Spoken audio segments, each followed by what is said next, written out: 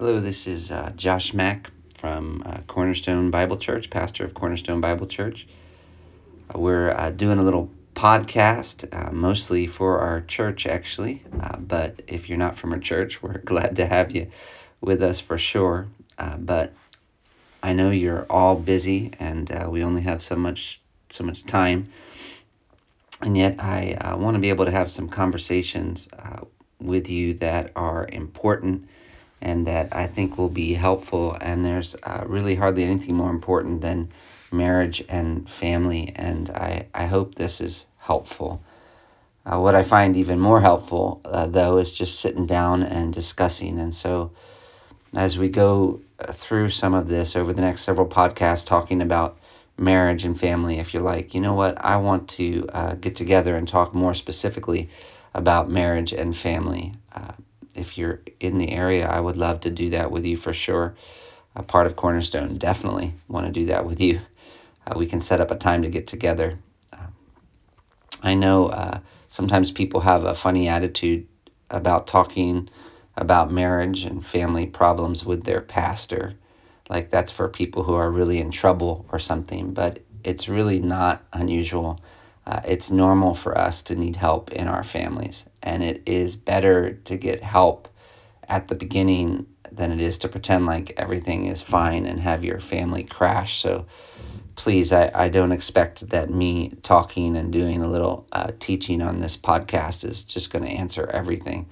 I would expect that you would need to talk with someone outside of this time as well. And again, if you're part of Cornerstone Bible Church, I'm definitely here for you.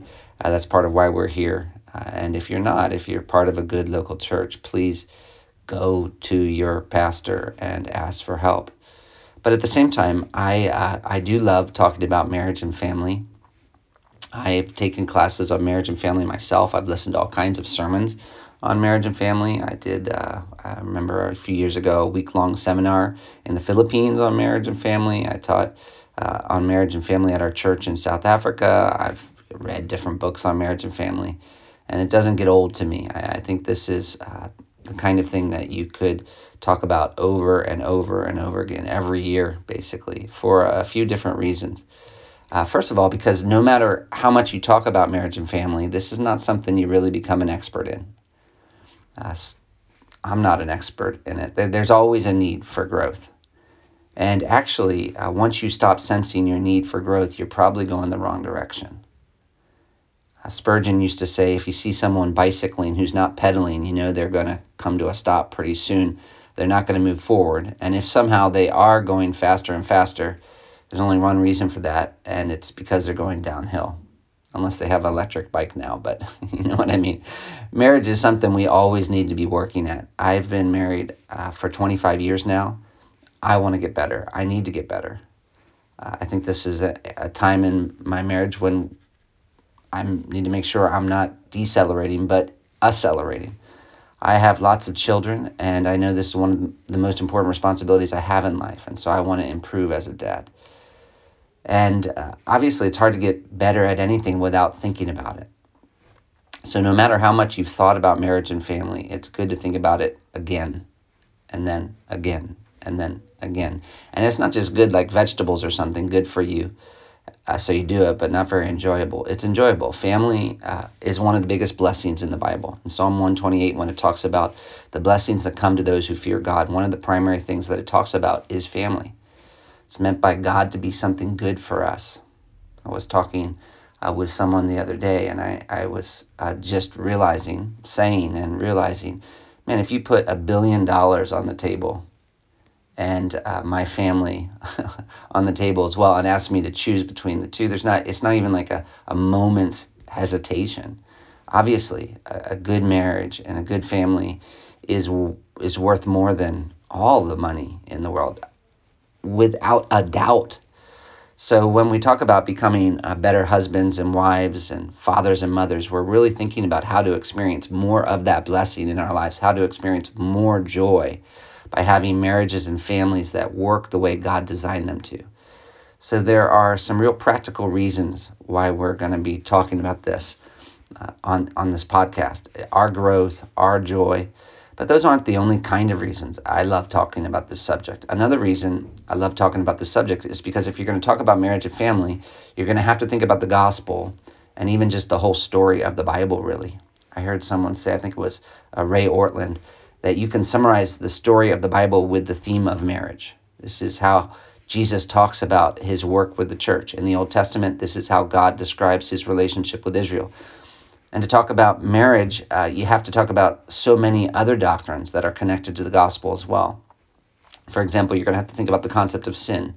If you're going to have God-honoring marriages, you're going to have to think about forgiveness, about eternity, about God's plans for the future. It's tied to so many gospel-related issues. And we know, of course, that in a sense, that's true of any practical problem, right? To solve any practical problem, you have to go back to the gospel to understand the solution. But there are some issues that are so tied to the gospel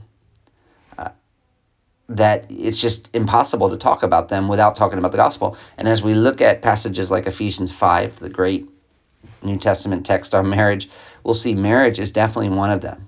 And you probably remember how in that passage, Paul's talking about marriage, and then suddenly he's talking about Christ and the church, and then he just kind of keeps going back and forth, because it's like, how do you talk about one without talking about the other?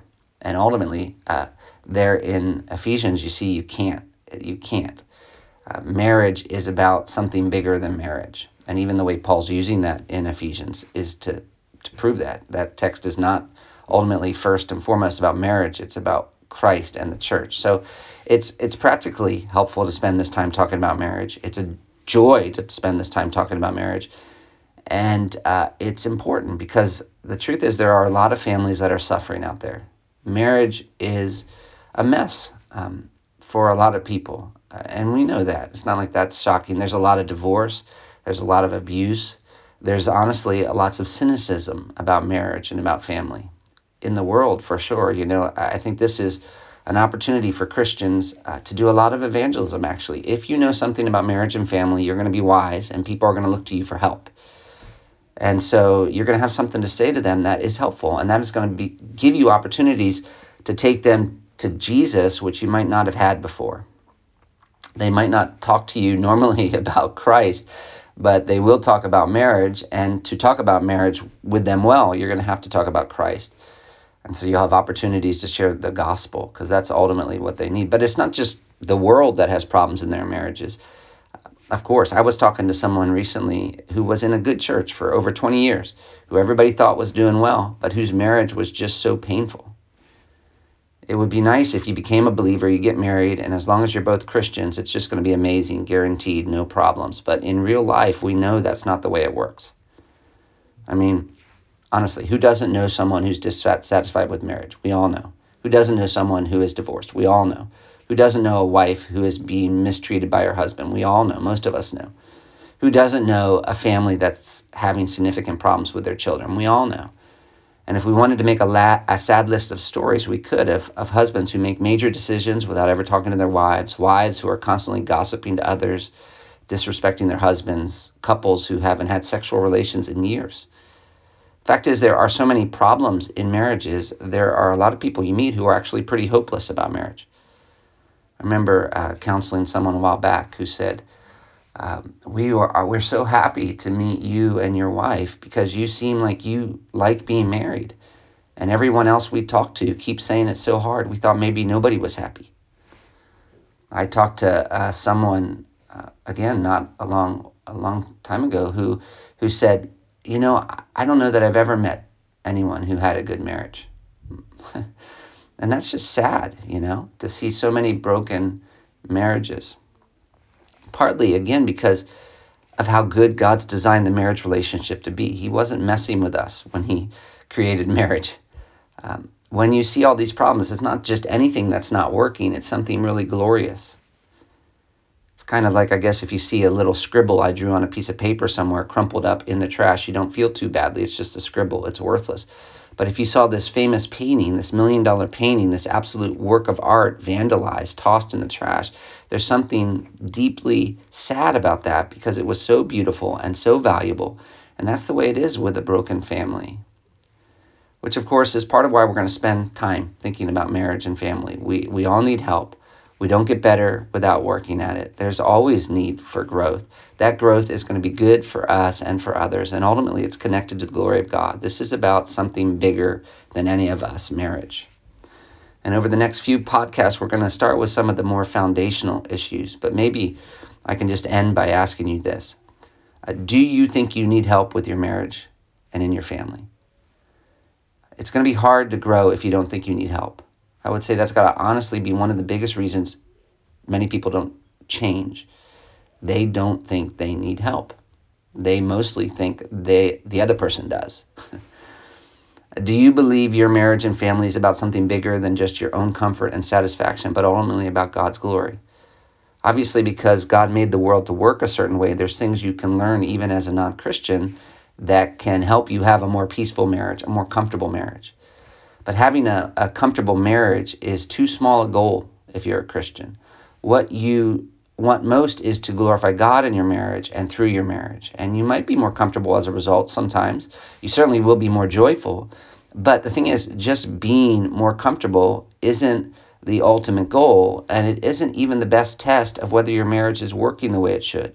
Sometimes you will be uncomfortable if your goal is to glorify God. So you've got to ask, is that what I want most, the glory of God or my own comfort? Do you think you need help? Are you willing to receive it? Is your marriage about something bigger than just your own comfort and satisfaction? And are you actually willing to change if God wants you to?